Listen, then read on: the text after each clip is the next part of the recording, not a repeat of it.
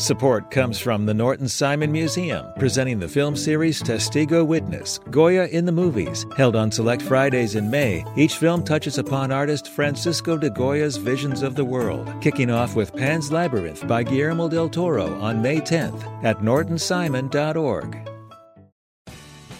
You have the chance to win a spring super sweeps from LAist. Donate $60 for one entry to win a brand new Lexus or $25,000 in cash. Check out all the other prizes too when you donate now at laist.com/sweeps.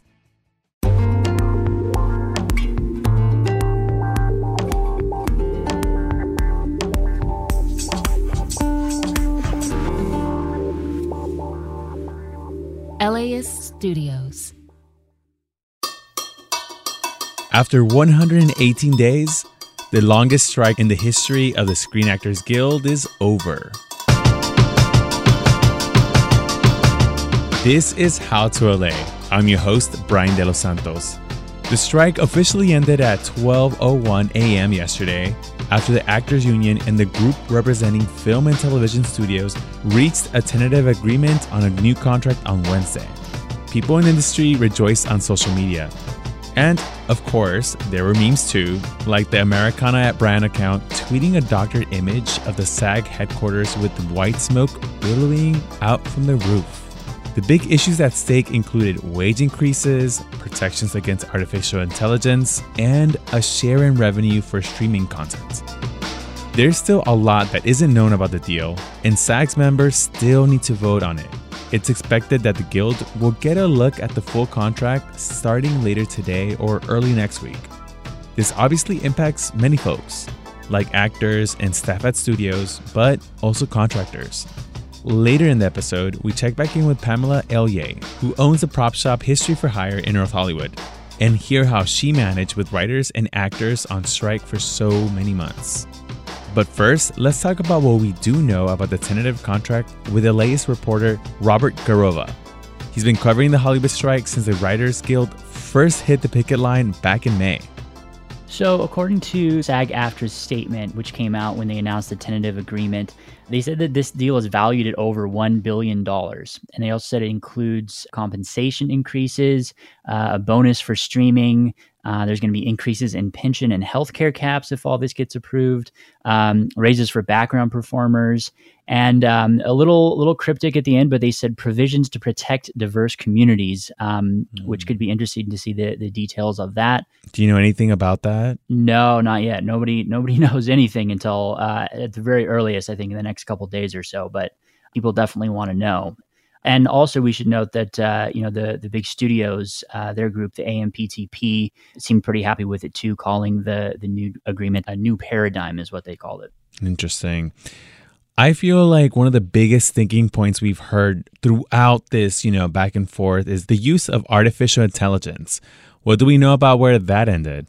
Yeah, it's true. I mean, from the beginning, performers were fighting for protections around AI, and not so much AI necessarily, but also the use of digital replicas. Mm-hmm. At the beginning of the strike, SAG-AFTRA president Fran Drescher said actors were in danger of losing their jobs to machines. So she came out very stark, about how important the AI provisions were going to be. And what we have is not a whole lot, but it seems like the actors got something. In the statement, the negotiators said that the terms have unprecedented provisions for consent and compensation that will protect members from the threat of AI. So we'll see what that means in the coming days, but it seems like they got at least part of what they wanted there. Yeah, that's been a huge topic. You've also been covering the immediate reactions from actors. What have you been hearing? So I'm sure you've seen a lot of the reactions on social media. There's been a lot of elation and teary eyes, and people happy that this months-long double strike is looks like coming to an end. I texted with someone this morning who I've been kind of going back and forth with since the beginning of all of this. And he said that, people like him that are, have been intimately involved with the process, he said they are waiting with bated breath, not partying. So, I think some people out there definitely want to see with the details of the deal before they go out and have drinks in the middle of the day. He also said that, he's bracing for possibly some disappointments. It's the nature of how all of this goes. So, he's holding off on his glass of whiskey until he sees what's actually in the details. Just hearing what the SAG leadership and the AMPTP have said about the deal, it kind of sounds like both parties are pleased, but what's the general sense that you're getting? Yeah, the SAG-AFTRA negotiators in their statement were pretty cheery. Their words, some of them were above pattern when referring to what they had gotten, unprecedented. And, we should note that they also voted unanimously to recommend this tentative deal to members, which would seem to be a good sign. And on the studio side, the AMPTP said that the tentative agreement would represent a new paradigm and, quote, the biggest contract-on-contract gains in the history of the union. So from the statements, it would seem that both sides are ready to go on this. But again, it's going to ultimately be up to members in the coming days to ratify this. Robert, you've been covering the strike since the beginning. What are some of the things that you've heard throughout the two strikes, and it wasn't just the two strikes that were happening here in LA. There were other worker strikes that were happening, but specifically these two strikes. What did you hear throughout, people's stories of not only financial impact, but also personal impact? Yeah, my colleague, Caitlin Hernandez, has been talking with folks, as have I, pretty much since the beginning. A couple of the ones that stick out for me is there was a set builder who he makes like a lot of the spaceships that are in some of the new Star Wars shows, things a lot of people have probably seen. He was telling me that he was tens of thousands of dollars in debt since the beginning of the writer's strike. And, he's pretty angry at what he felt like was a real disparity between, the haves and the have-nots, and the haves in his mind were the studios.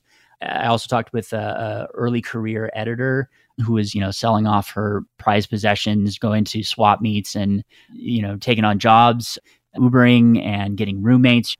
So people were struggling, and my colleague Caitlin even spoke with someone who decided that they were going to have to move because of, the financial impact of the strike. So definitely hit a lot of folks in the last several months. Now that the picketing has stopped, what comes next in making the deal final and within, actors in the industry, folks getting back to work? SAG-AFTRA is saying that the full details of the agreement won't be released until they're reviewed by their national board. But like you said, as of now, the strike is suspended. The picket lines are closed. I happened to drive by the Warner Brothers lot earlier today, and it is a little bit sad in some ways because there's not so much energy outside those gates anymore. But everybody's cleared out and no more picketing. So now that the deal has been reached, for people outside the industry, consumers like me and you, TV and film watchers, will people see a change? What do you think is going to happen? I know, film releases that were planned. Dune was one of the big ones. The second Dune, film releases that were planned were already pushed back. So, hopefully we won't see more things pushed back. I know a lot of it is going to have to deal with, the studios wanting to have actors able to talk about their work. And that's why some of the things got pushed back.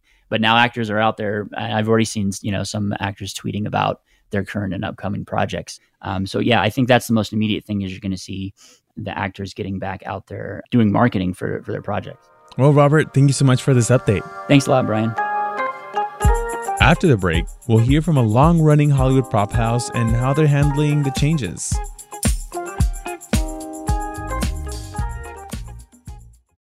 Support for LAist comes from Latino Theater Company at the Los Angeles Theater Center, presenting American Mariachi by Jose Cruz Gonzalez. It's the 1970s, and women can't be mariachis. Or can they? American Mariachi is a feel-good comedy about familia, amor, and tradición that will send your heart soaring and put a bounce in your step with a wave of vibrant, infectious live music. On stage through June 9th, tickets and information at latinotheaterco.org. Support for LAist comes from the Norton Simon Museum, presenting the film series Testigo Witness, Goya in the Movies, held on select Fridays in May. Each film touches upon Spanish artist Francisco de Goya's visions of the world, including Pan's Labyrinth by Guillermo del Toro and The Discreet Charm of the Bourgeoisie by Luis Buñuel. Screenings are at 4:30 p.m. on 4 consecutive Fridays starting May 10th. More information at nortonsimon.org.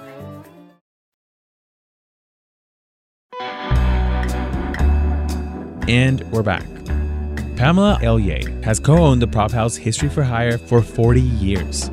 They've worked on props for Platoon and Titanic and Forrest Gump, and most recently, the Martin Scorsese film Killers of the Flower Moon. We spoke with her during the summer about how she was managing as both the writers and actor strikes dragged on.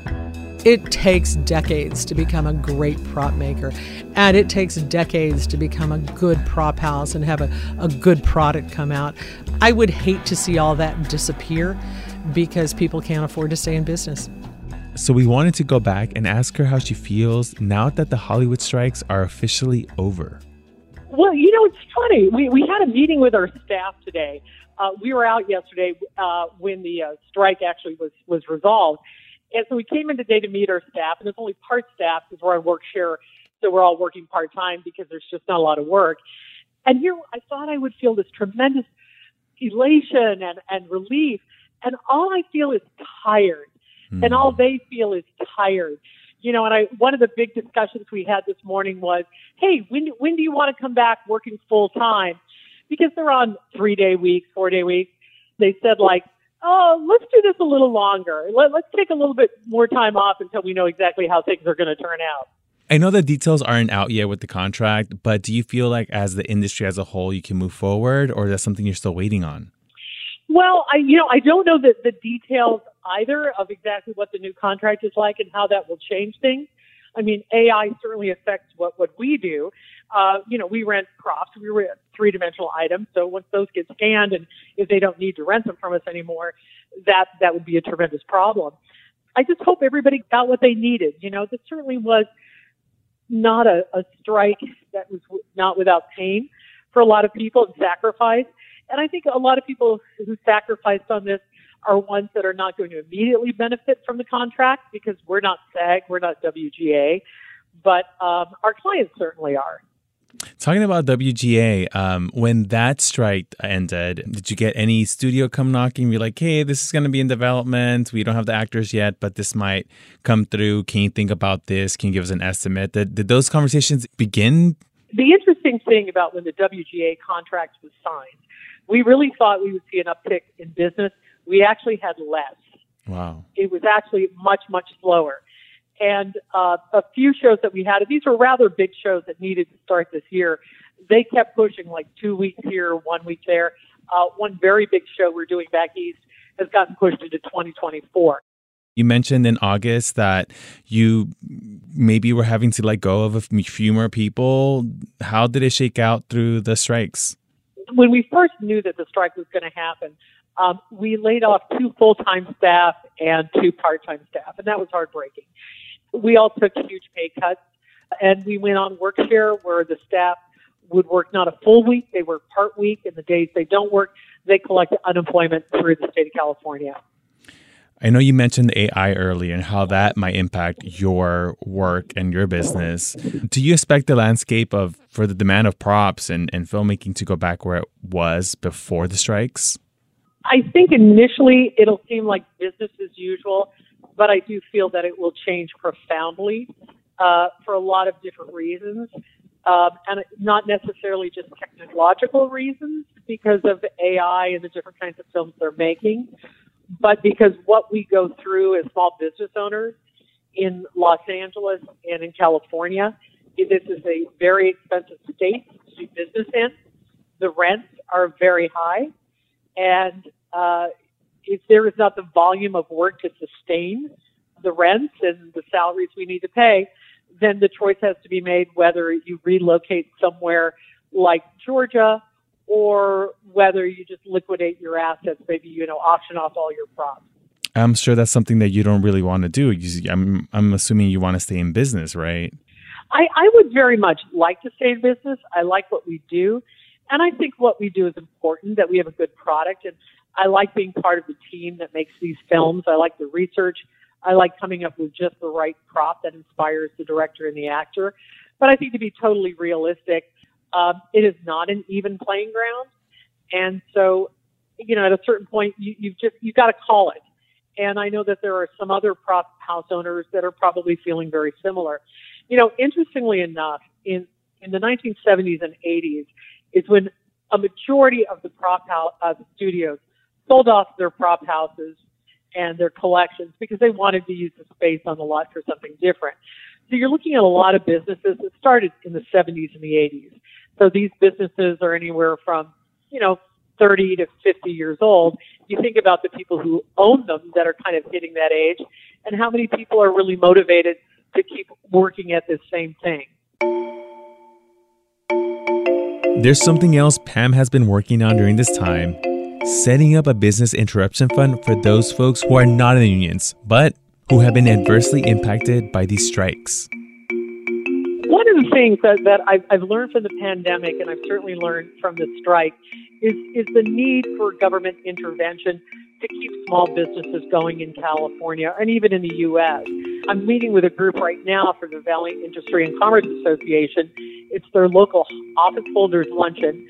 And one of the things I want to talk about is a business interruption fund, where in our industry, when these strikes happen, and there are those of us who are not going to benefit from the strikes, we're not in those particular unions, some way that we can get some funding, some help, some kind of grants, so we can continue to pay our bills and be there on the other end when it comes time to make new movies and new TV shows. One thing that's been really interesting about this strike is you have a whole group of people, hundreds of thousands of people that are used to working 10 to 16-hour days, coming up with the impossible, working really, really hard at their craft. And, you take us out of circulation, you stop us from doing that, and just how we feel so sidelined, so not used. And you're sitting there going, gosh, my skills don't really translate to other things. This is what I know how to do. So when the talk always comes up like, well, you could pivot, you could take another job. It's like, no, you can't pivot. You cannot take another job. That's a very important point. Pam, thank you so much for your time today, and good luck. I appreciate you talking to me. Thank you so much. Bye-bye. That's Pam Elliott from the prop house History for Hire. Thanks to her and LAist Robert Goroba for coming on the show today. We'll have more LAist coverage linked in the show notes. Have a great weekend and stay tuned on Monday for a new episode of How to LA. This episode was produced by Monica Bushman and Victoria Alejandro. Our other team members are Evan Jacoby, Megan Botel, and Erica Washington. Our engineer is Hasmik Pagosian. Our executive producer is Megan Larson. And I'm your host, Brian De Los Santos.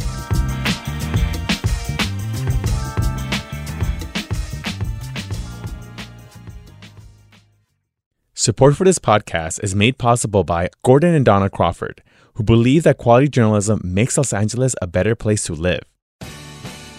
The LAist Spring Super Sweeps is happening now. You can win amazing prizes while supporting your source for local fact-based journalism. One lucky grand prize winner will get to choose a brand new Lexus or $25,000 in cash. Other prizes include an electric bike from Juice Bikes and $1,000 gas gift cards. Your donation of $60 gets you one entry to win, and the more you give, the more entries you get. Donate now at LAist.com/sweeps.